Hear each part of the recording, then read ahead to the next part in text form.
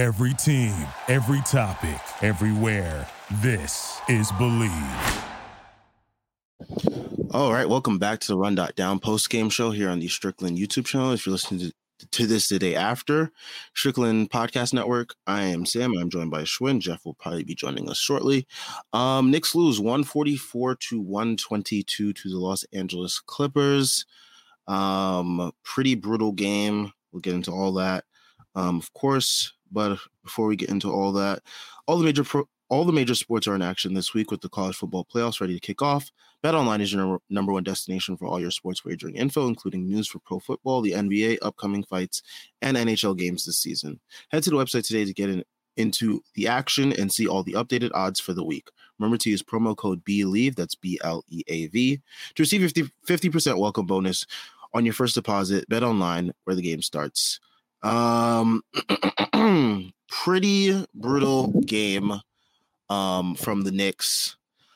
Pretty brutal game all around, from just Alan Hahn, refs, rotation, just everything. There was nothing about this game that was really redeeming for the most part. I mean, I don't even know where to really begin with this. I mean, do we just want to start with the rotation, which is constantly I saw a tweet from Ariel that kind of made me think about things, at least realize something, was that all our best defenders are in fact on the bench now to start these games, and we're just absolutely getting blitzed by teams. And like, this trip was the absolute worst timing it's obviously bad to have Mitch out regardless, but this was the absolute worst timing for Mitch to be out, because defense just cannot stay with teams at all. And like, there's no backside protection that you can rely on with Mitch that used to be there. And you saw it today. I mean, the Clippers, they hung 144 on us. And like I said, when Mitch went out, we're going to end up being in shootouts with a lot of these teams. And some nights, our guys are going to have it and going to be able to stick with it. And tonight was not one of those nights. I mean, Jalen Brunson we spoke about this yesterday, Schwinn, how we thought he might have, gave all he had yesterday. And would he have enough juice left? It didn't look like he was gassed today, but it just didn't look like he had that extra oomph that we needed, that he had in the Suns game. But yeah, I mean, your thoughts on today's game? I mean, your under title card says rotation stinks observer, so I assume that you're gonna get right into the rotation of things. I don't really think there's that much to say about it. I mean, yeah. Would they have won the game if the rotation was better? Probably not. Like, for the most part, were there things defensively they sucked at individually, collectively? Sure. But for the most part, I thought that the Clippers made a lot of tough shots too. And they also got a really good fucking whistle tonight, I'll tell you that. 30 free throws in the first half. Which, inevitably leads to getting better quality shots. That being said, when you deny what actually is working to go in favor of what you want to work, you will probably end up losing more than not. You might feel really fucking good about hitting on 18 on blackjack, but guess what? You're a fucking idiot if you hit on 18. Even if you hit a 3 and you get 21. Like, you're a fucking moron if you hit on 18. And I think the really, really frustrating thing about this, to me, like, the most frustrating thing about this tonight, right, is Josh Hart gets ejected for God knows why he got ejected. I have no idea. That was an insane ejection. Did anybody even... If he got a tech, I'd have been like, okay, fine. I get that. Fucking double tech there? That was ridiculous. The refs have been absolutely abysmal with that, by the way, this year. I have no idea what that was about. He gets a double tech. This is the perfect night to just... this is like your fucking layup. There's no other... just fucking play quickly more minutes. And he wouldn't do it. He stuck to his dumbass fucking rotations again.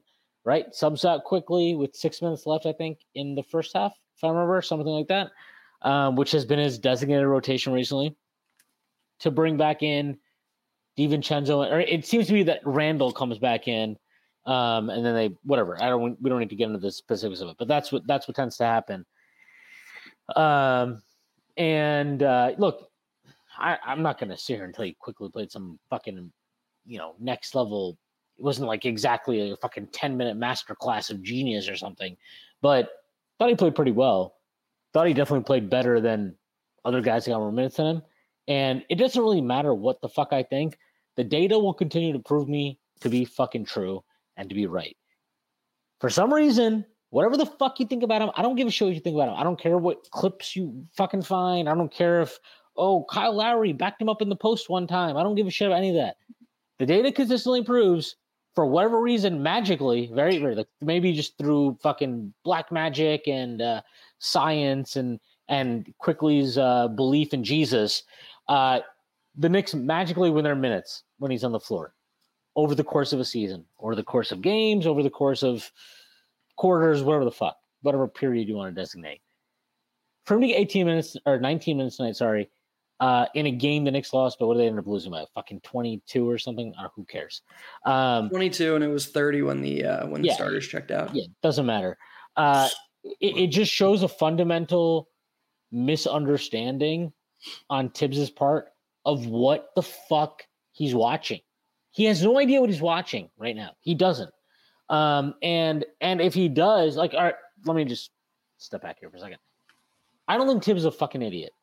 But I think Tibbs goes into games and goes into situations, goes into everything with, this is what I perceive as being what will work and what makes sense and what matters. And it takes a lot of fucking data for him to come to a different conclusion.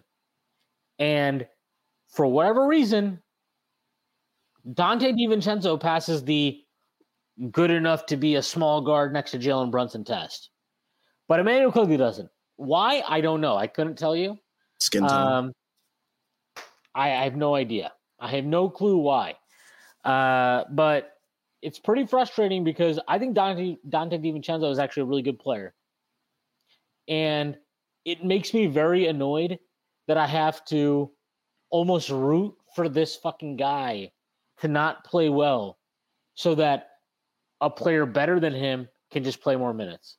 And I want to just be, look, me and Jeff talk about this a lot, and I want to state myself very clear here. Jeff comes at this from a very different perspective than I do. I don't give a shit if Emmanuel Quigley starts or not. I really don't. What I care about is, do you play him enough fucking minutes? And the point that Jeff consistently makes, which is true and which is correct, is I can say that. But until Tom Thibodeau exhibits an ability to adjust his rotations and in-game decision-making to reflect that, it doesn't matter. All that matters is, unless he starts, he will always be capped at 25 minutes. 28 minutes max in a great game. And I think that's the part that's really frustrating. And I'm just going to say this last part, but the irony of landing a home run free agent like Jalen Brunson because his former team had no fucking idea what they were watching. And what is going on with Emmanuel Quigley right now? He's going to be a Spur, man. Is pretty impressive. He's not going to be a Spur. That team is fucking stupid. What have they done in the last 3 years that makes you think they have any idea what the fuck's going on? That's a joke. I feel like the Magic are the front runner. Yeah, I was about to say the Magic are going to. The Magic are not signing. They just drafted Anthony Black 6th overall, and they got Jalen Suggs, and they have Cole Anthony. They're not signing him. I know you guys want to live. Look, we can all live in the fucking oh my god, we're gonna lose Emmanuel Quigley to this fucking mystery team world, but get the fuck out of my face with that shit. I just want to comment on one thing you talked about the data, because it's something that XJ talks about all the time. There's this insinuation from a lot of fans and from coaches that basketball is a solved sport, that we understand how valuable each individual aspect of the game is just from watching it, and that we can properly weigh them to figure out how good somebody is. Like, if you just think about any basketball conversation you've had with anybody, the way they talk about things, just think about any debate, whether it's on Knicks Twitter, back in the day when stupid people were like, oh, like, let's make this civil war of RJ versus Quickly, and then you had one side say, well, Quickly can't get in 2 feet in the paint like RJ. And then the other side was like, oh, like, you had all these people who were arrogantly deducing that they could, proclaiming that they could perfectly solve how valuable certain parts of the game were. And coaches do it too. But the reason that these tell-all impact stats are so good is that they don't do that. The only thing they're telling you is how much a player is adding or taking away from the team. And so this is the 4th year now where this data is overwhelmingly telling us that no matter what your eyes tell you, and like, it's funny because Benji posted his grades and Benji made a comment that was like Quickly +3. Like, sometimes I feel like Benji holds back a little bit. Like, and I know he wants to say a little bit more, but he was just like Quickly +3. And somebody in the comment section was like, how was Quickly +3? I thought he definitely shot poorly, and I thought his defense was bad. And like, I didn't say anything, but it's just like, are you sure it's not just your eyes aren't perfect and you don't know 100? Like, and I'm not saying like, maybe that guy's a really smart basketball fan. None of our eyes are perfect. That's the point. Like, we don't know how to, from one watch, perfectly weigh what's going on the court and figure out who is impacting the game the most. That's why the data is so valuable. Is the data perfect? No, it's not perfect. Film matters too, but to have the film meet or equate to what the good data says, you need multiple viewings and multiple perspectives and to really, really know what's going on. So I'm just done with the idea that Tibbs can be like, oh, well, we didn't want Quickly out there because we needed more size at what. Dude, like, fucking enough already, because the data is saying that maybe that's just not as important as you think it is. Maybe the things that Quickly does well overwhelm the things that his shortcoming. Clearly they do, because whenever he plays, good things happen. So this is just a really long way of saying that even somebody as smart as Tibbs, even somebody who's as seasoned as Tibbs, he's valuing his own biases and projecting them on the rotation over what the data that is better than his biases is saying. And I'm sorry, like, you want your coach to be in charge. You want your coach to have a firm grip on the wheel. But if you're a member of the front office, especially the analytics department of $1 billion organization, somebody has to step in and just be like, look, dude, enough's enough. Look here, look at this. Like, this is what the data is saying. Please follow it. I don't care that he doesn't check this little box that you don't like. Him playing more is good. Please. It's not even about him, right? It's like, this is the thing that, like, I don't know if we agree on this or not. I've kind of come to this feeling over the offseason or whatever, but like, it doesn't really matter to me anymore, like, what I think about Immanuel Quickley's ultimate ceiling as an individual player. All I know is that when he's on the floor, Randall benefits, Jalen Brunson benefits. Your two most important players with how you deploy your rotations benefit from this guy being on the floor. So why would you not play him more? And you keep trying to find other solutions, or maybe the solution is staring in your face. Like, look, am I saying that if the Knicks just start Immanuel Quickley or they play more minutes next to these guys, are going to win the championship? No, that's not what I'm saying. Right. Maybe. But, like, they'd probably be better. I mean, look, I don't think this is not a criticism of Dante DiVincenzo, who I think is a good player. But, like, you can dissect the data and I'm pretty sure about this. He's probably the Knicks' biggest net negative player right now in the rotation. It's not close. Yeah. It's not even close. He is his net differential right now. It's already updated. His net differential right now is minus 9.9 per 100. They lose his minutes by 2.9 per 100, and they're plus 7.0 per 100 when he doesn't play. Right. And I think that this actually has much less to do with him as a player than it has to do with how he's being deployed and who he's playing with. And I think this is also the case for Quentin Grimes. I think both those guys are being punished in a lot of ways for who they're playing with, the lineups they're in, whatever. There's an obvious solution here, or at least there is an option to explore. At the very, very minimum, there is an option to explore. But Tom Thibodeau doesn't want to do that because he likes Quickly as his bench guard or something, and he has these rotations that he's already got drilled into his head, and that's what he wants to do. Roles for the guys. And it's a joke at this point. Like, I'm sorry. I don't really give a shit that he pulled Quickly when he did in the fourth quarter. What I do care about is that he didn't pull him to put in like fucking Taj, right? No. He pulled him, and I think he pulled RJ that time to put in Brunson and Randall. So he still had this fucking absurd notion of like, we can still win this game, which, okay, fine. You can still win this game. 18 points down with 6 minutes left. That's crazy, but we've also seen that happen in the modern NBA. I get that. If your fucking version of coming back into this game, to make a comeback in this game, involved taking Quickly off the floor, you have no idea what you're watching. Like, I'm sorry, like, and that's not to say like Quickly was some perfect fucking amazing player tonight, but it's about understanding like which guys are giving you the best chance to do the thing that you're trying to do. And I mean, he said against the Jazz, oh, I know he wasn't on a minutes restriction. We were just looking for a spark. Did he see the third quarter today when it was a 22-point deficit and literally the first two plays Quickly was on the court for? He grabbed rebounds, raced the ball up the court, and it was a 9-0 run in under a minute. That is the definition of a spark. So I'll be curious to see if next time the Knicks need a spark, which way he goes. Because for 4 years now, all the sparks have happened when a certain player is playing, and he is the definition of a spark, of the spark for the Knicks. He always has. He is the Knicks spark plug.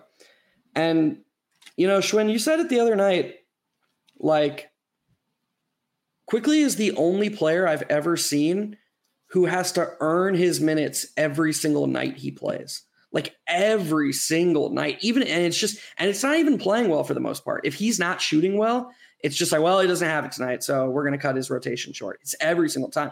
Like, there are nights when he is shooting well, and it's like, we don't like. He shot fucking well the other night against who was it? Utah, where the fuck it was? The Jazz. He was like 6 of 8, and like he hit all like almost all his threes. Yeah, I'm sick and tired of hearing about it. It's about shooting. It's not about shooting. It's just about what Tibbs thinks.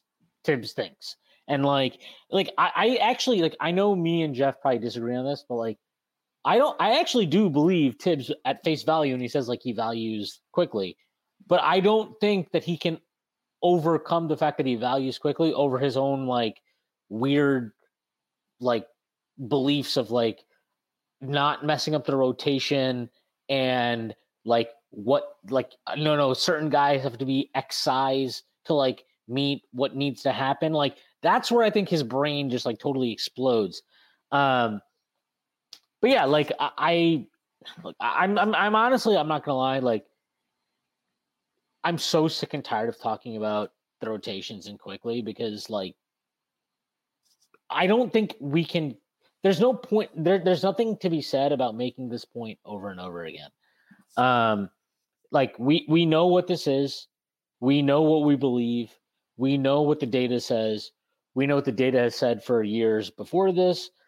And I would like Jeff probably has the fucking numbers today, but I promise you, like Emmanuel Quickly looks even better today by on court and on off than he did coming into this game. So it is what it is. Yeah, they're plus 8.1 per 100 when he plays, minus 2.4 per 100 when he sits. Yeah, he is one of two Knicks whose off court minutes they are losing. Josh Hart, maybe him and Josh Hart, the two most like. Are they the best players in the team? I don't know, but they may be the two most important players in the team.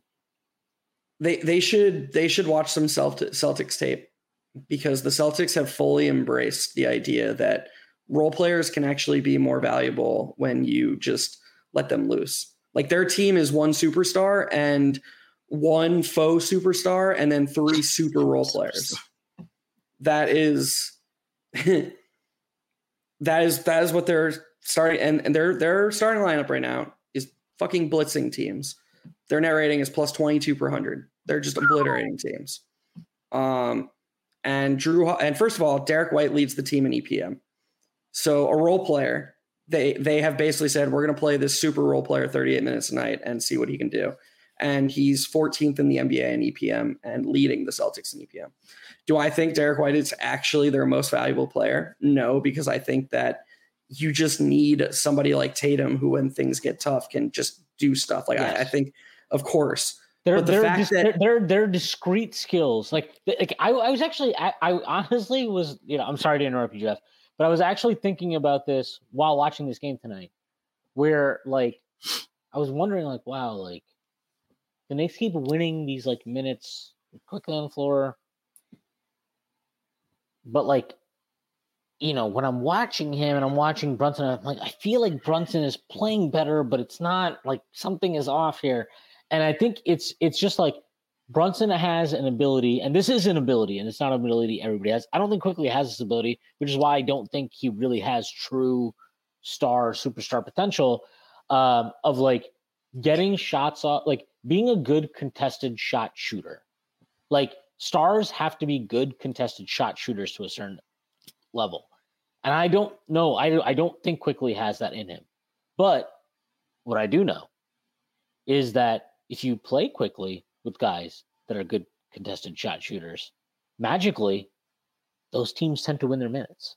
But yeah, I was wondering this. I was like kind of like thinking, I was like having a real like thought about this, watching this disaster of a game, while watching Jalen Brunson get off like some shots in the mid range, which he didn't even hit. But I was like, but he took them and he can get those off, and those are clean looks for him. And I'm, over like the course of, again, we're going to talk about Emmanuel quickly over, bet on him in the aggregate. I don't really give a shit what Jalen Brunson's shooting from the mid range right now, because on aggregate, I'm betting that it'll figure itself out. But like that's it's that like what you're talking about with Derek White, Jason Tatum, like it's the same exact concept, right? Where it's like nobody's saying that fucking Derek White's better than Jason Tatum, and nobody's even saying he's more important. But he is important to that team, and he's important to Jason Tatum in how he amplifies his impact. And like that is what's so frustrating to me with how Tibbs has and continues to manage Quickley, where it's like he seems to like he needs him to do more on ball, which like fine, whatever. I get that as like kind of like hey, if you're going to be running the point when Brunson's off the floor, sure, I can understand like why you want him to be. I need him to get more like 2 feet into the paint more, whatever the fuck it is, right? But it makes less sense to me than how he manages them as a complementary piece to those players who he already believes in as able and capable of running offense and creating shots. Because literally every year, the data shows that he kills it with those lineups, and those lineups kill with him on the floor. And when you take him off, and even if you put in like a good player like Quentin Grimes, a good player like Dante DiVincenzo, it's not the same. It's so wild because it's like all of last year's like stuff that happened. It's like it doesn't exist for Thibs. Like it's like every year it's like, okay, this is a brand new year. Last year doesn't exist. Like you have to show me again that you can do that. And like he's not even giving him the chance, which brings me to the self-fulfilling prophecy thing where like, if he already has these preconceived notions of players, like they're just going to naturally fall into those preconceived notions because he won't allow them to expand on what they're capable of, unfortunately. Well, that's what happened last season too. We've played 2 more games than when the rotation change happened last season. They were 10. And also there was a bunch of guard injuries last year as well. Right. RJ got hurt a ton. Brunson got hurt a ton as well. Yeah. But even despite that, I will say that Quickly had a ton of momentum to end his second season. He was, the bright spot of a lost season. And everybody was expecting his role, even with Brunson. Everybody was like, I mean, you got to keep playing this guy. Look at the data, and go look at his minutes per game for the first. I don't think they were this low, but I do think they were pretty low the first 23 games of the season. I would be surprised if his minutes per game were over 25. He also had a rough start to the season as well. But a little. It wasn't as good as this year's start. Yeah, that's true. But I actually don't know. I'm at least offensively, like the shooting numbers were pretty rough. I mean, that was always the case with Quickly to start the years. And throughout the year, he found himself. He was poor at putting the ball in the basket, but everything else he was good at. Yeah, they kept crushing in his minutes. So to me, like that's Schwinn's point is like, let's make a really exaggerated example. Lately, Tibbs has basically been playing Brunson and Randall the entire first and third quarters together. If Quickly started at 2 and Tibbs was just like, you know what, fuck it. Like, we're just going to play those 3 the entire quarter for whatever reason. I don't think he should do that. I know that the Knicks have a log jam at guard, so that wouldn't even make sense. It would be tough to get Grimes and even. I'm just making a hypothetical. If he did this, regardless of what Quickly shot, that 3-man unit would just absolutely crush because he's such an additive and complementary piece. And to actively suppress the amount of time that you let your best role player be that additive piece to your best stars, it's really bad coaching. That's all it is. Like, he basically is just like, no, I actually just see you as this backup point guard. Like, you're gonna give Brunson a reprieve. But anytime Brunson's on the court, we actually need more size next to him. So you're not that guy. So you're going to get the 8 to 12 minutes that Brunson sits. And then this is somehow like a regression from last year, by the way. Like, it's fucking insane. Like, he somehow like doesn't want to play them anymore together, even though last year he did that a shit ton. And that was like, those were our best minutes. Like, literally, like, they were our best minutes. And I feel like he used to do a lot of like guard pick and roll with them, or at least he tried to do like guard pick and pop stuff with those two last year. He does it. He still does it now, but it's usually off of like set plays. They run that fucking Spain pick and roll and whatever. But like that's like it doesn't really like again. Me and Jeff can sit here and fucking talk about X's and O's or fucking whatever. But like it's just Schwinn. I do want to say I'm curious what you guys think about this. I do think that in the minutes they do play together, whether it's Brunson or it's Tibbs, they do defer to Quickly running the offense a higher percentage of the time. I think it's Brunson. You think it's Brunson? I think it's Brunson. I don't think Tibbs has. I think Tibbs is just like has like very basic tenets on offense that guys have to follow. That's what I think. I think that's like Brunson being a good teammate. Whatever. Can we talk about something else? I really don't want to talk. Can we talk about the defense? Hawkeye 420 says a week and a half of garbage defense. This can't all be Mitch related. Is Tibbs a fucking idiot now? And I kind of said, I think I asked or at least mentioned. I unfortunately feel this is very tied into the discussion we just had. So I'd rather we didn't talk about this, but we can talk about this because we have to talk about things. Schwinn, I don't know if you knew this. I saw it. I know. Okay, well, Quickly's individual defensive rating actually went down over this stretch. Mm-hmm. So like they've allowed they're averaging allowing 140 points a game or whatever, but Quickly when Quickly's on the court, the Knicks are allowing fewer points per 100 possessions. So he's just playing less. So look, I don't think all the Knicks answers can be solved by just playing Quickly 40 minutes a game. I do think it would help, but other guys have to try. I saw Schwinn get into a little bit of a tiff on the timeline. Yeah, so I was going to mention it too because I guess I'm just going to say it. And I'm going to give full disclosure. Like Schwinn doesn't know I'm bringing this up. Haven't talked to Schwinn about it, dude. Randall's effort tonight was dog shit, and that's okay. He's been great lately, but we don't have to do this thing where he's playing well lately, so we've now moved to a point where you're not allowed to say when he's not. Dude, there was a turnover that Randall had. That was a bad turnover. God. Fine. And he was even. He was level with the guy who got the steal. And a 3-on-3 turned into a 3-on-2 because Randall just didn't want to move. It was at half court.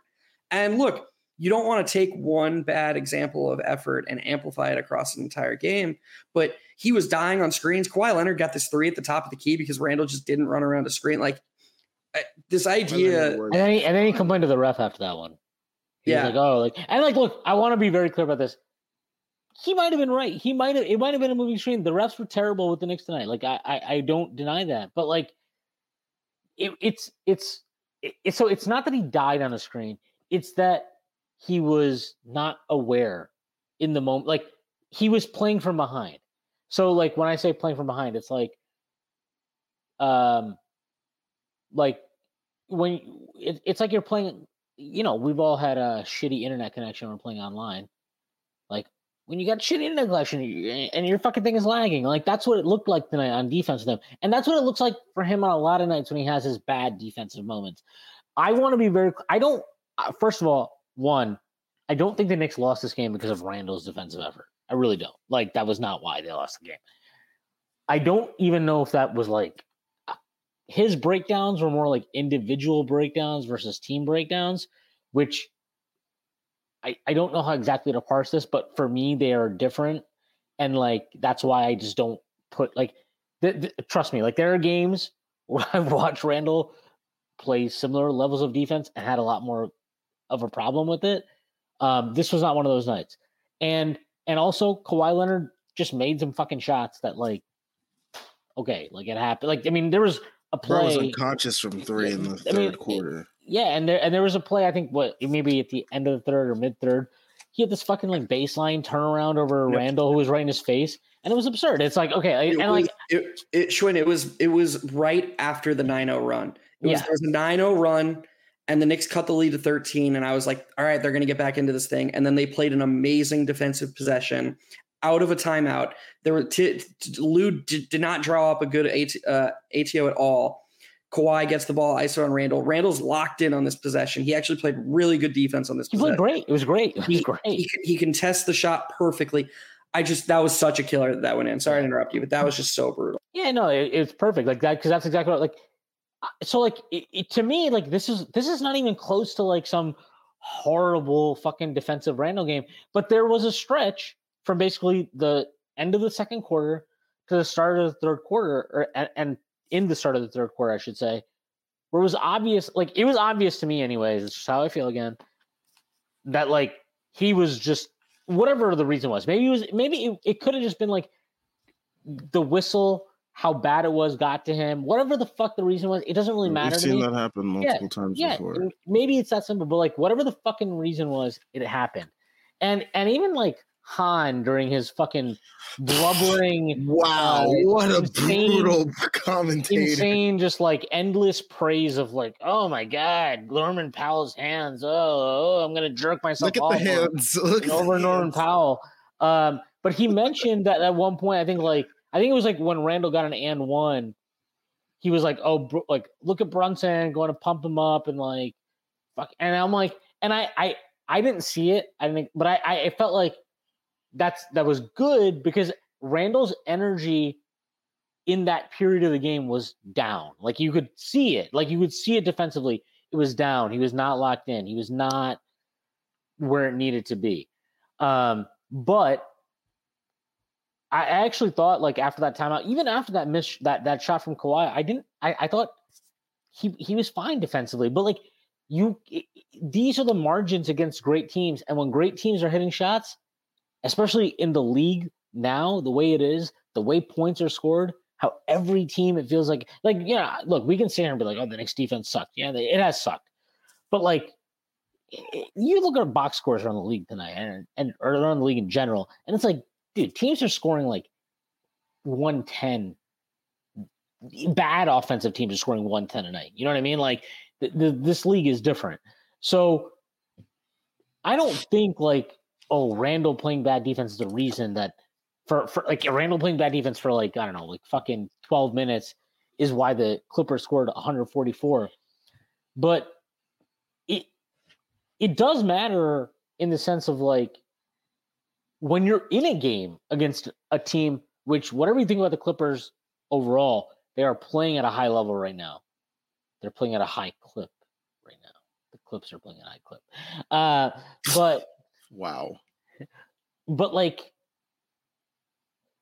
that's when it matters. That's when it matters. Like it doesn't matter if buddy, you can mail it in against the fucking Raptors. We saw it. It's fine. You can mail it in against them as long as you're scoring, and it's great. It's fantastic.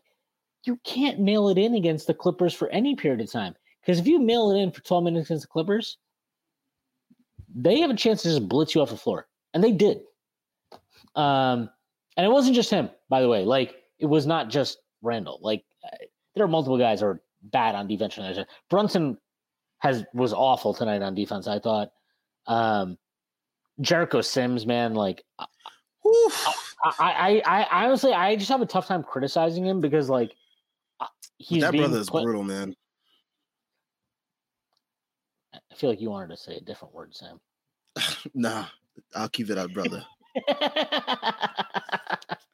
Sam's keeping it positive tonight because he nailed another parlay that he robbed us all. You know, he wasn't generous enough to share with the timeline. Oh, did you? Did I what? Did you nail a parlay tonight? Yeah, I did. Look at this guy. He's so happy. Fucking scumbag. But like, no, like, I don't know. Like, what am I supposed to say about Jericho Sims? He's a third string center. He's put in a horrible position. Whose Tibbs is like demanding starts because he doesn't want to play Hartenstein to start the half. But the funniest part about this, Hartenstein, what did Hartenstein play? The final fucking like 20 minutes the first half? 18 or no, 20. Yeah, 20. Yeah, I think it was 20. Like why? Like, can you just start him? Like, doesn't that just make sense at that point? What the fuck are we talking about? I don't understand it. I'm sorry. Like, we can sit here and talk about the Quickly thing forever. At least, like, the guard options are real. Like, they're not, like, jokes. Like, the guys, like starting Sims over Hartenstein is actually a joke. Like, that's actually, like... Bro, he let Zubac, like, cook him for, like, the first, like, 4 minutes of the game. Like, and that poster, that was brutal. That was... Yeah, and the MSG broadcast... has been brutal. Has been so fucking embarrassing those last couple of games. Like, yeah, like really? They spent more time cooking Jericho Sims or getting fucking like postered by Zubac than they've spent on any positive Knicks event like the last few. Like, I'm sorry, Alan Hahn is horrible. And Breen tonight, this guy, I'm like, buddy, I would like to see what your donations were to the NYPD. I would love to see that because this fucking guy was on his fucking like, oh, look, you don't like to see guys get ejected and it seemed excessive, but we don't know if Hart said the magic word when you said the magic. Shut the fuck up about the magic word. The magic word, suck my dick. That's what the magic word. Like, get the fuck out of here with that shit. You're on the fucking MSG broadcast. It's okay to just like. They're both too used to being on national, media. Like they are like in that brain mode all the time. But man, it's been brutal. I didn't know someone could be worse than Wally, but Alan Hahn somehow is able to surpass him in insufferability. Yeah, he's been horrible. But the Norman Powell of just like that was insane. Obviously, this just like. God, I hate the word triggers, but whatever.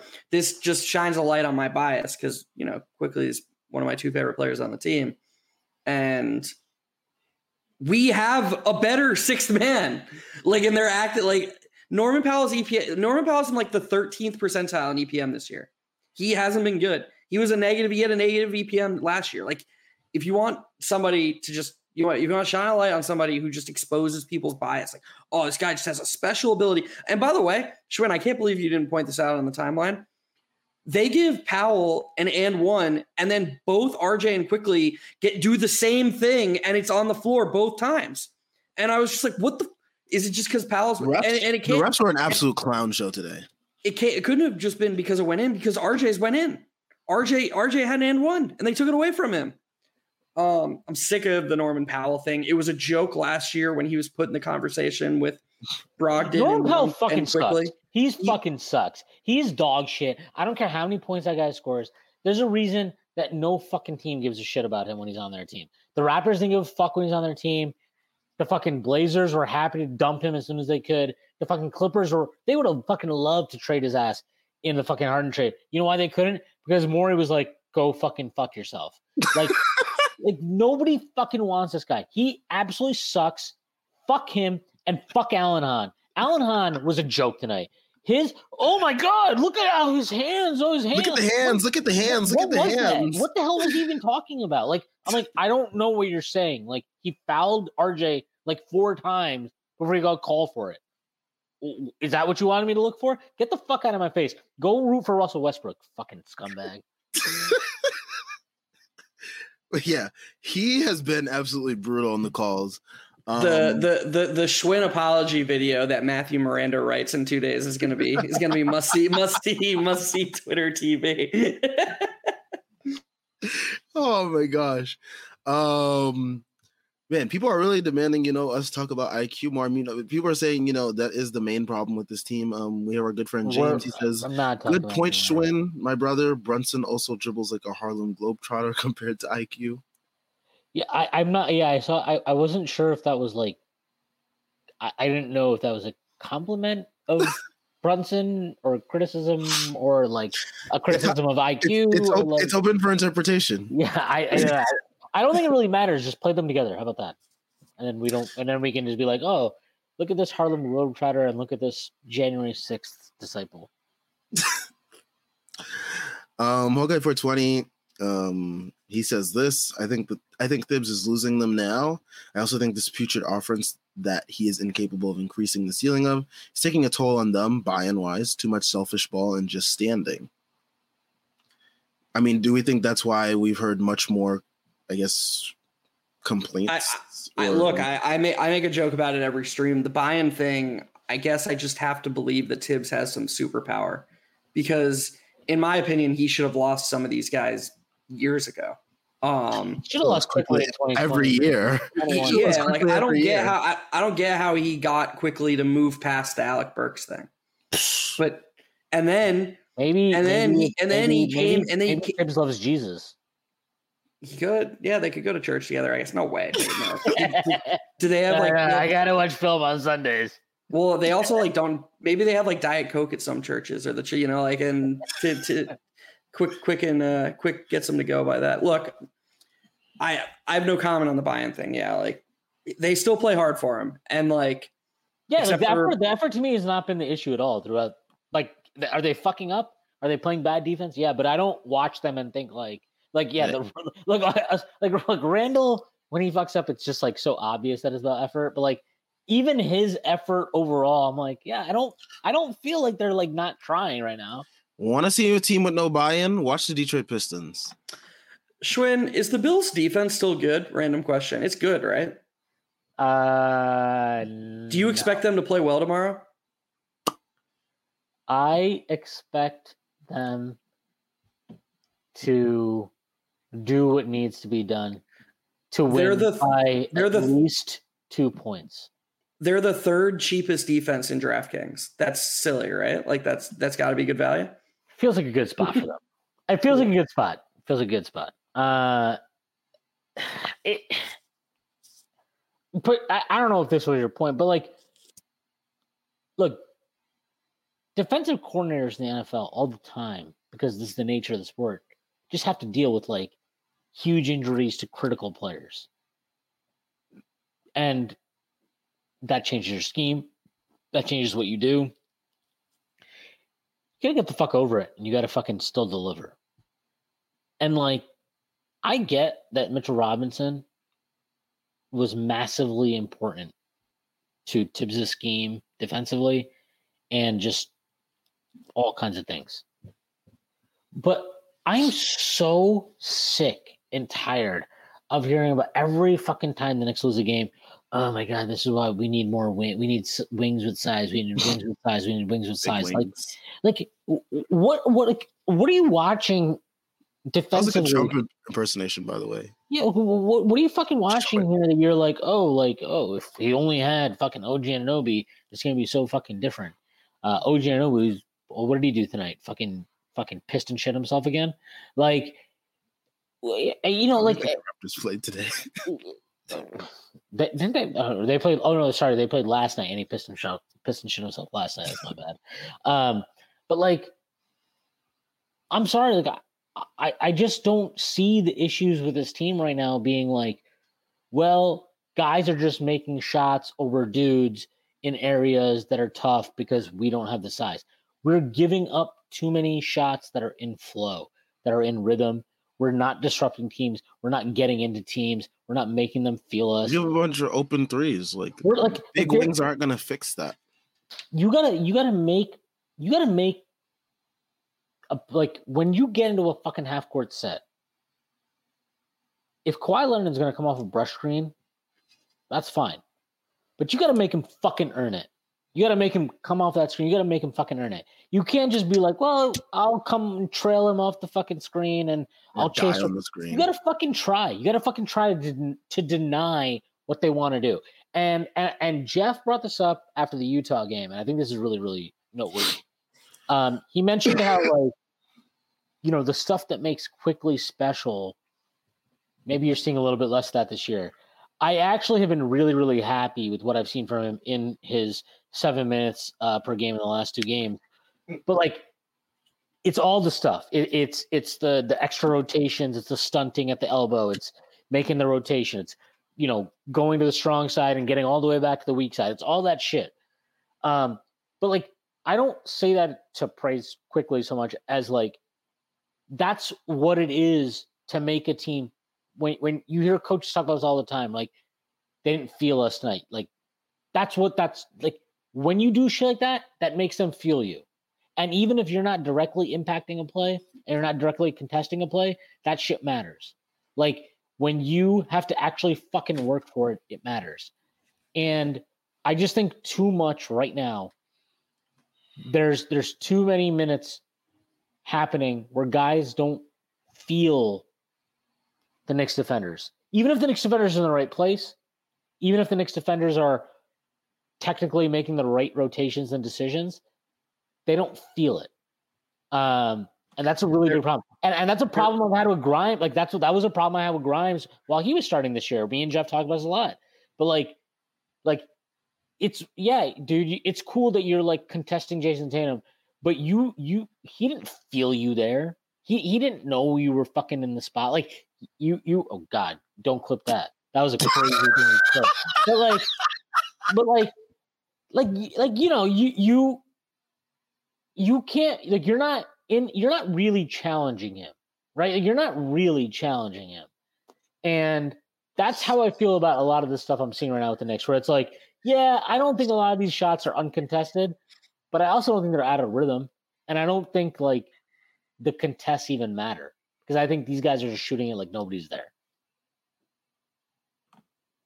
So first of all, Sam's going to be laughing about that for months. You know, like that's just that fuels him.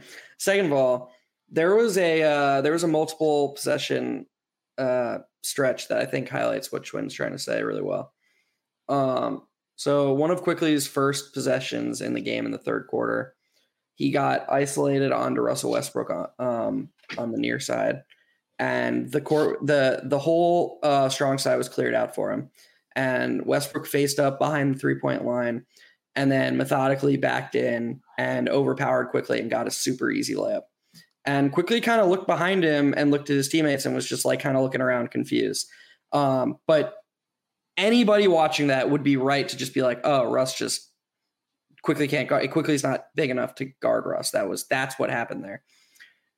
Tibbs, which is technically kind of what happened there, right? Which is what happened. Yeah. Tibbs decides, okay, next time down the court, we're going to put Brunson on him because I like Brunson's lower center of gravity on Russ. Watch what Quickly does the next 2 times, because they went to Russ 3 possessions in a row. Go watch where Quickly is for those 2 possessions. The second time, Quickly does the hover in and out of the paint thing. Russ really times it well because Quickly's trying not to get the 3 in the key. When Quickly steps out of the lane, Russ cooks Brunson for another layup, 2 for 2. Third time down, Quickly pre-stunts instead of only half stunting. He's just already on the strong side with 2 feet on the block. Russ is forced to make a pass to the corner, quickly recovers all the way across the court to the corner. The Clippers don't get a basket. And those are the things, if you're a normal fan, just average fan who doesn't know what or who isn't locked into the nuances of defense, your takeaway from those 3 possessions would be, oh, well, Russ cooked both Brunson and Quickly. And you're not thinking beyond that in terms of defensive impact. But what those possessions actually showed you is that while Quickly is a limited on-ball defender, there's so much more going on with defense. And he showed it as the possessions transpired and as they evolved. He got the rebound on that other play. I think it was a fast break, and Randall got a layup. Yep, that was the start of the 9-0 run. And the point is that I don't think anyone would disagree that Quickly is going to, I don't think, get hunted, because I still do think that the nearest percentage numbers and how he does one-on-one versus most players, he'd still be able to hold his own versus most players. But I think most would agree that. You think he could check like a dominant scorer like Norman Powell, though?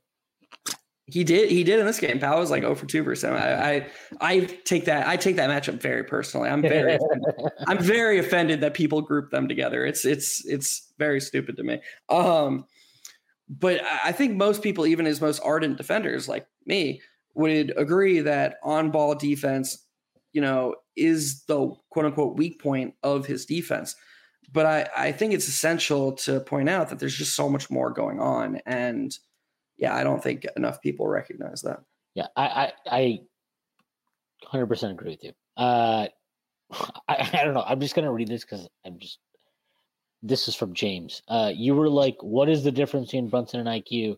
And in addition to what you said, Brunson can break down the D off the dribble with style. Wow, that pause.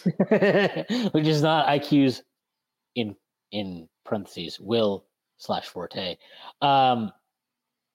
If I don't remember saying that, but if I did say that, maybe I said it and I didn't mean it in the sense of like, I totally 100% believe there's like a huge difference between Brunson and IQ as players. I actually think like that's why they play really well together, is they amplify each other's strengths and weaknesses and whatever.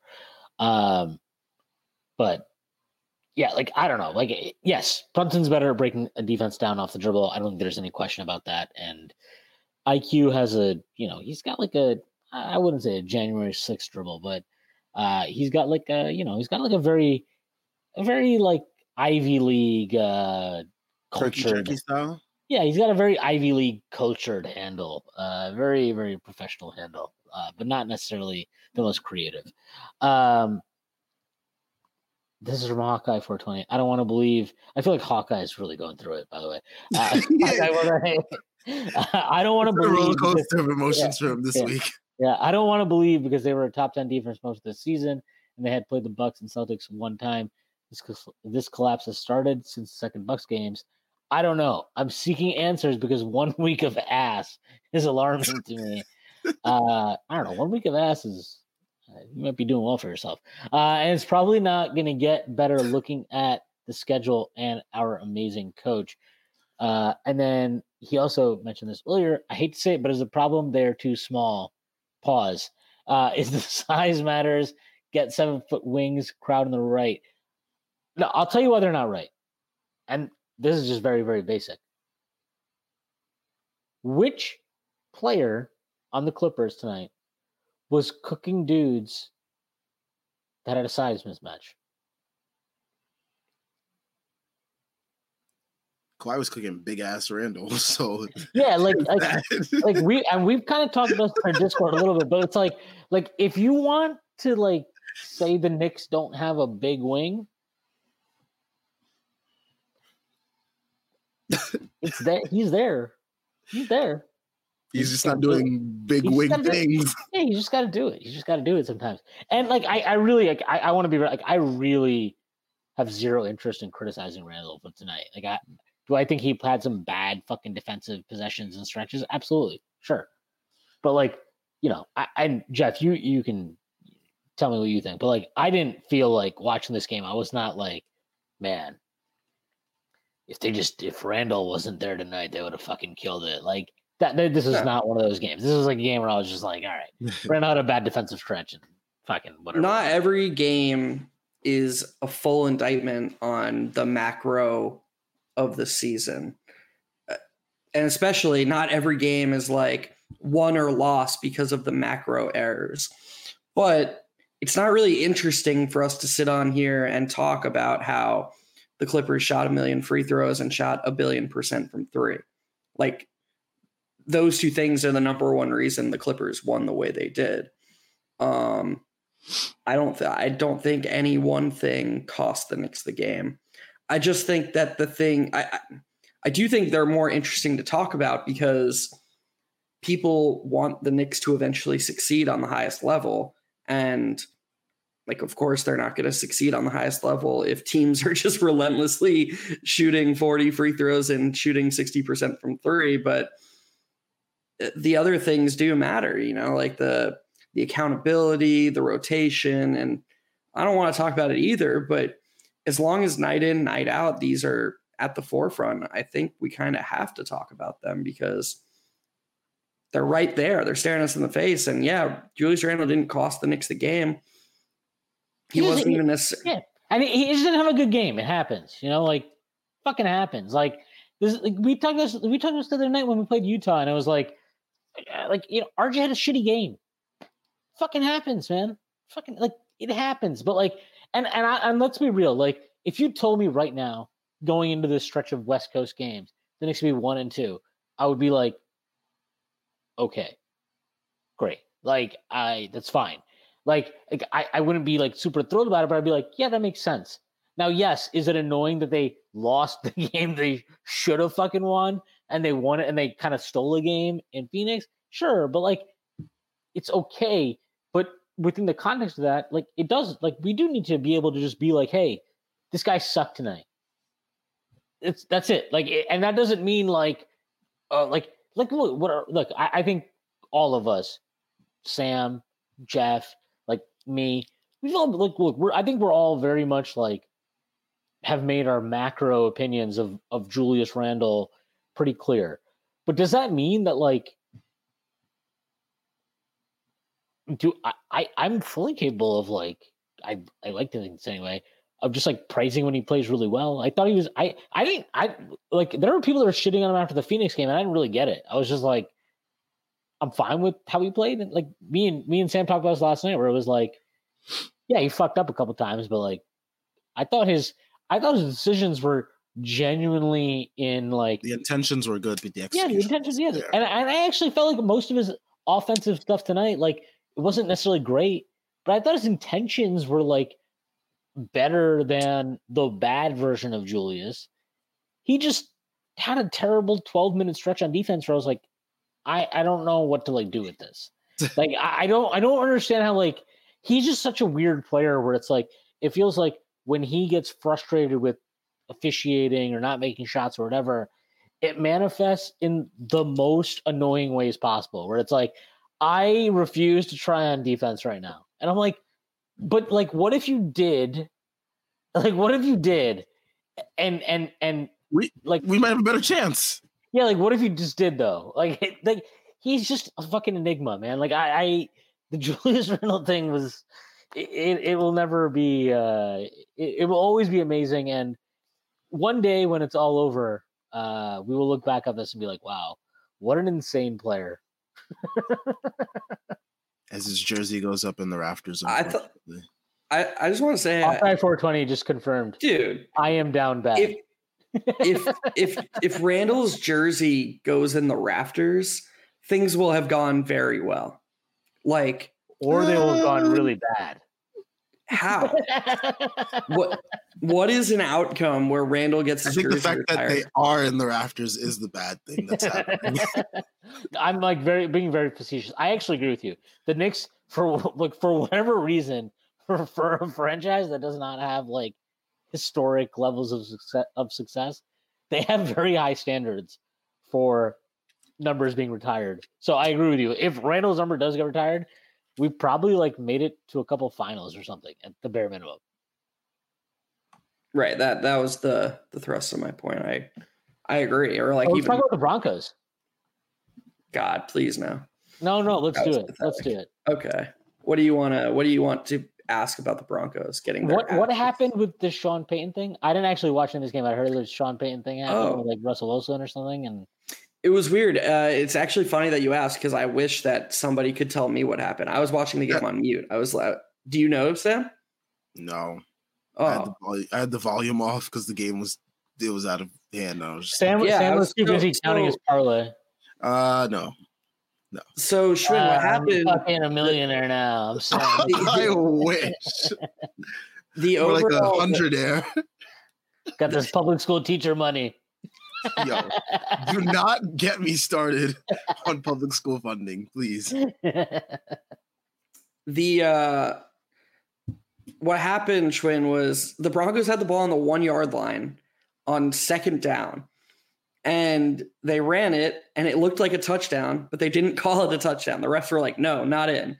And then they ran it again on third down, and it looked like a touchdown again. The announcers, I think they're saying on Twitter, the announcers even thought it was a touchdown, and the refs were like, no, not in. And then it's 4th and goal from like the half-yard line, and they ran it again, and they finally got in. But they called that stupid offsides call. Oh, yeah. I had the game off mute for that part. Yes, that's what happened. Oh, my God. That shit was okay. Hilarious. But then, Sam, so maybe you can clarify because this is what Schwinn's asking. Mm-hmm. So they called the offsides, and then the Broncos ended up not having. They did kick a field goal. I obviously would have gone for it, but whatever. Mm-hmm. And they cut to the sidelines, and Sean Payton is just tearing into Russell Wilson.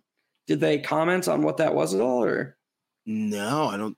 Because it wasn't from my vantage point. It didn't seem like Russ's fault, like at all. So the only thing I can think, is that Payton called for a QB sneak, and Russ called an audible at the line. He checked out.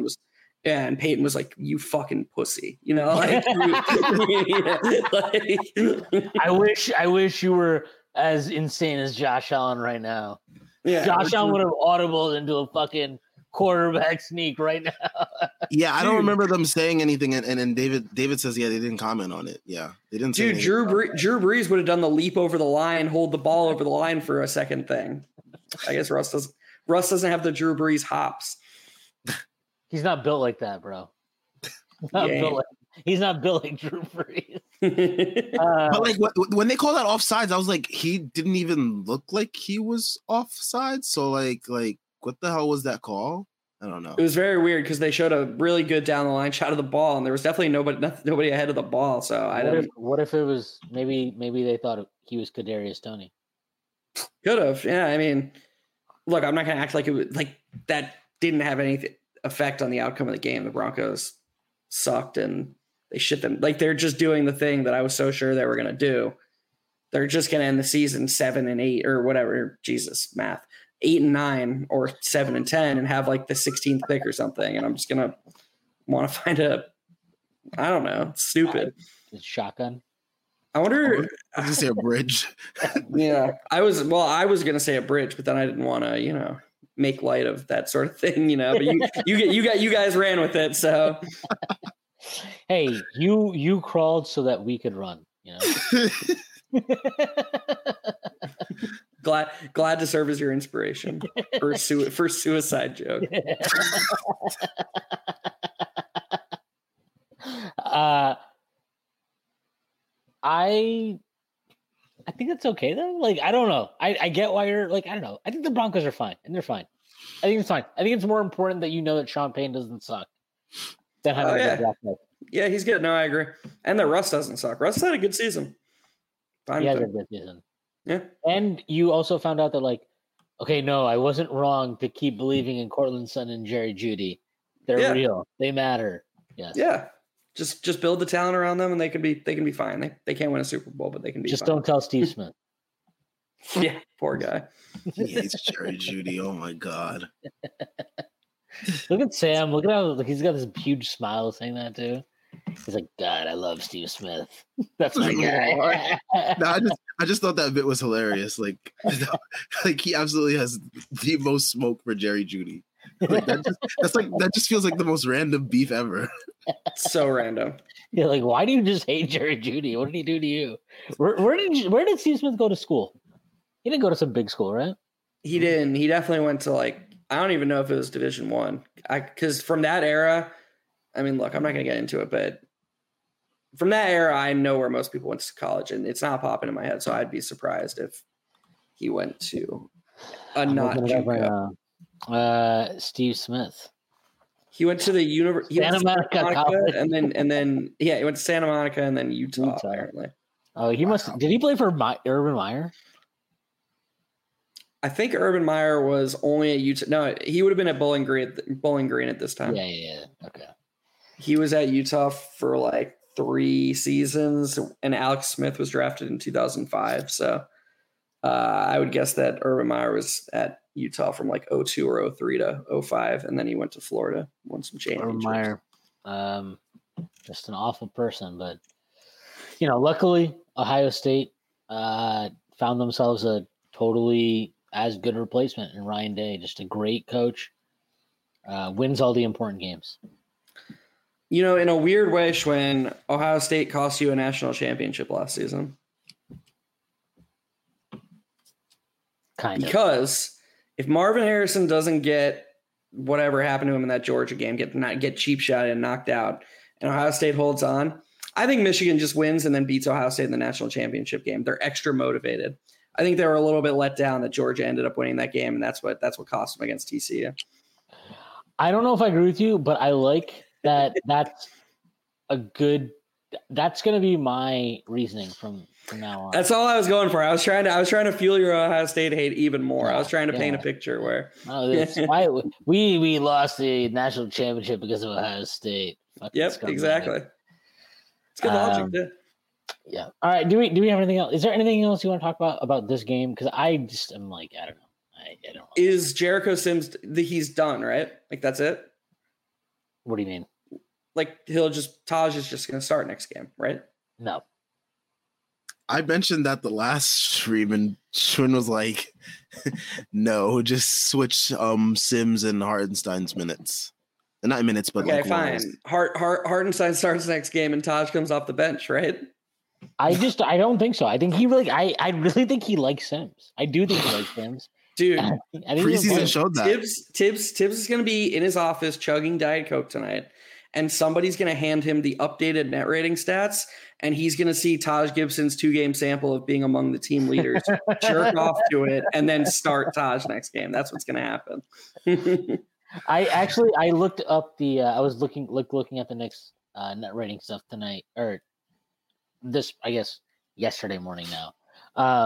But I saw it was Taj was because he played 30 seconds, they made a 3, and so it was net rating was plus 15 or whatever the hell it was.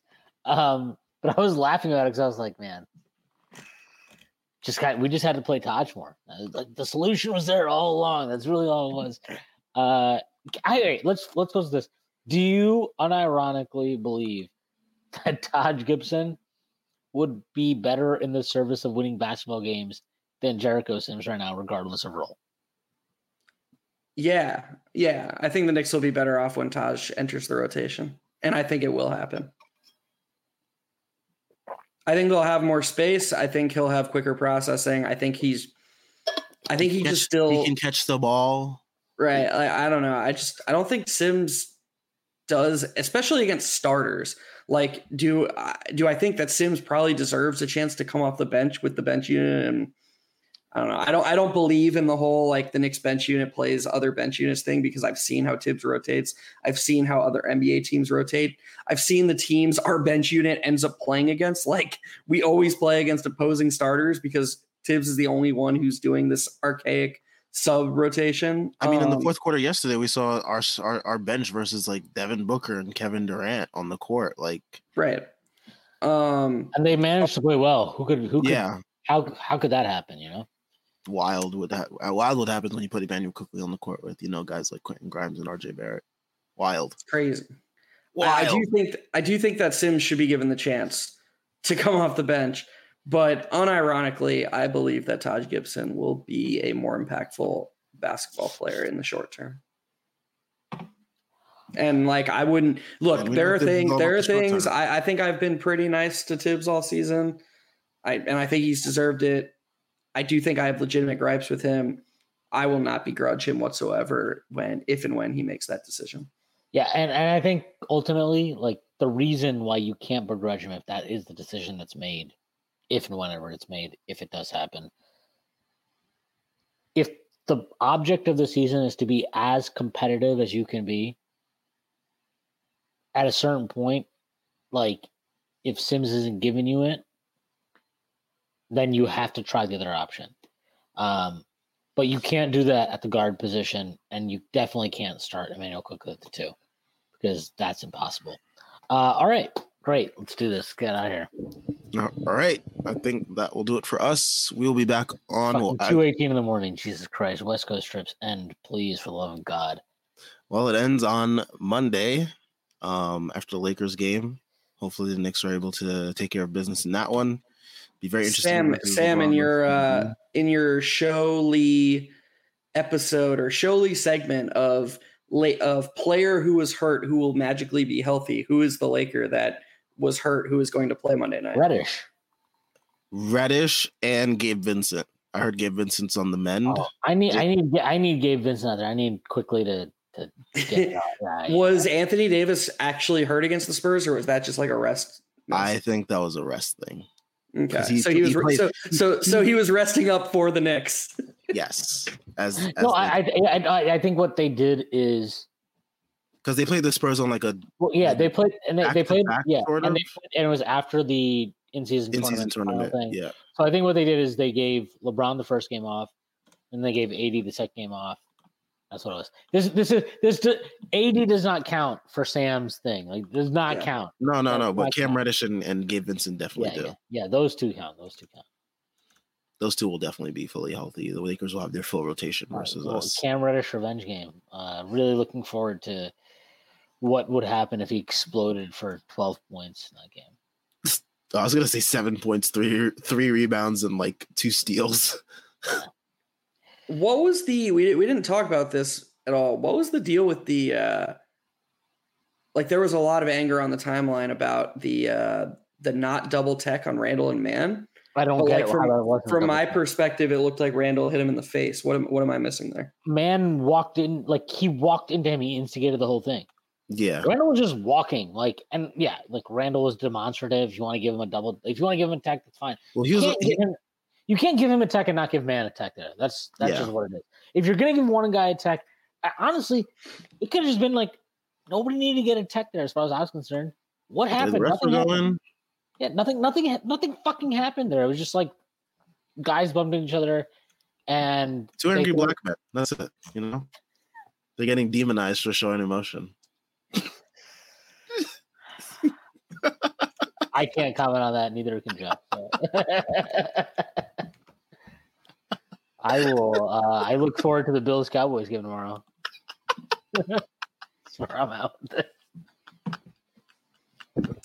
All right. I actually went deaf and didn't hear what Sam said at all. So I didn't just absolutely. Jeff doesn't see color. I don't. Colorblind over here, baby. Me and the rest of South Carolina. We're all perfectly in line in that. We only see one color. Yeah. The Confederate flag. I've actually never seen one of those here. I must live in a good area. Yeah. Good for me. I choose good neighborhoods. Yeah. Okay, for 20. Tommy DeVito, 2 passing touchdowns. I'll give you that. Puka Nacua, 71.5. And if you can get alternate receiving yards on Puka Nacua, ladder that. Anything up to 100. I don't normally do props, but so I don't have any. But all I can tell you is that Giants +6. That's fine. That's my one. And I kind of like Giants money line now too. Apparently, given some of these Saints injuries they might be having. Olave might not be playing. Yeah, he might. Yeah, they're definitely gonna get smacked then. Yeah, and then Derek Carr just being Derek Carr, and apparently everybody hates him. I think this is the Saints fans want to murder him. Saints fans are they're so creative in how much they hate him. It's so like it makes me feel sorry for him, but like there was like some almost roughing the passer last week or something where like the guy pulled up and the Saints fan was like, damn, dude, come on. Just this is he was like, it was so wild. Like they want him gone, man. It's wild. The funniest thing is that they were hyping him up so much before the season. Oh, he's like their Elfrid Payton. He's like Elf. He's like he is their Elf. I don't know if you guys saw the Pistons fan thread that went viral today. Yes, that's legitimately the funniest thing I've ever seen in my life. Dude, it was like if we killed like 5 players. Oh, okay. No, yes, I did see that. That was really but I was talking about, dude, there's this dude. Okay, yeah, yours is way funnier. Yeah, they're looking to unlock the special clause if they get disaster draft. Yeah. But no, there was a thread that went viral on Twitter today after the Pistons started 2-1 of like all the Pistons fans like dunking on the rest of the league, and it's just like the whole thread is like they said we were gonna suck, like they were already celebrating how good the Pistons were. It's fucking comedy, man. I feel really bad for them. Because. Yeah, whatever. Look, we're Knicks fans. We've seen it. I know a dysfunctional organization when I see one. That's a dysfunctional organization. Bro, they want to trade for Tobias Harris to save their season. Yeah, Tobias Harris, please save us. That's wild. That I can't believe that popped up. Tobias Harris is basically Luke Skywalker if you think about it. Go on. I'm very, very curious to hear where you're going with this. I am made of questions. Tobias Harris is like, I don't know. He's like the guy that he's like Greedo. He's like Wuhan. Okay, this took a turn. Wuhan shoots in the bar. That's dude, I know who Greedo is, but yes, you went from Luke Skywalker to Greedo. I was totally joking about Luke Skywalker. Oh, it's like, but that's how they perceive him. They're like, oh my god. What if he brings balance to the Force though? Like no, I don't think you guys are like so far away from needing balance with the Force. Like, don't worry about the balance. Don't worry about the fucking balance. I do think you're seeing just like Monty Williams just isn't even trying. Like, I don't know. You obviously can only see so much, but the difference between what he's doing in Detroit and what Ime Udoka is doing in Houston is just wild. And man, you nailed it. I mean, I will say you probably went 1 for 2 because we both did. We talked about how like Detroit and Houston, they're going to infuse this good culture, and because we thought highly of Monty Williams, and he deserved it. Pastor Williams. It turns out if you have to pay a guy to want to coach, maybe they don't want to coach that bad. Monty Williams wants to be a pastor. He doesn't want to be a coach. This is the Larry Brown thing. This is the Larry Brown. This is Larry Brown in New York. That's what it is. This guy got a fucking payday, and now he's like, "Great, I got my payday. Do you want to get rid of me? If you want to get rid of me, do you want to pay me to get rid of me? Because I'm happy to do that, but I'm not going to not take my money. So it's your problem now. It's brutal to watch. I feel really bad for the players there. I feel bad for their fans and." Bro, their fans aren't getting free wings. They're supposed to get free wings after wins. Their fans are starving. They've not eaten in 2 months.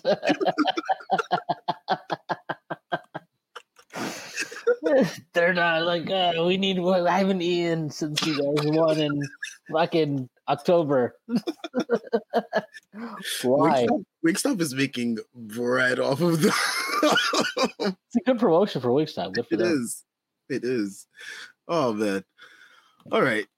We'll be back on Monday, folks. Make sure you guys leave a like and subscribe. Shout out to everyone that stayed up with us till almost 2:30. 12:30 on Monday too. Jesus fucking Christ. Shout out the NBA scheduling. Wait, by the way, what the hell is up with the NBA scheduling? The Sixers get to face the Pistons, the Wizards, and the Hawks like 3 times in a week, and we have to face like the whole Western Conference in like a week and a half. Like, what the hell? Their schedule's been a joke. Yeah, their schedule has been really stupidly late to start of the season.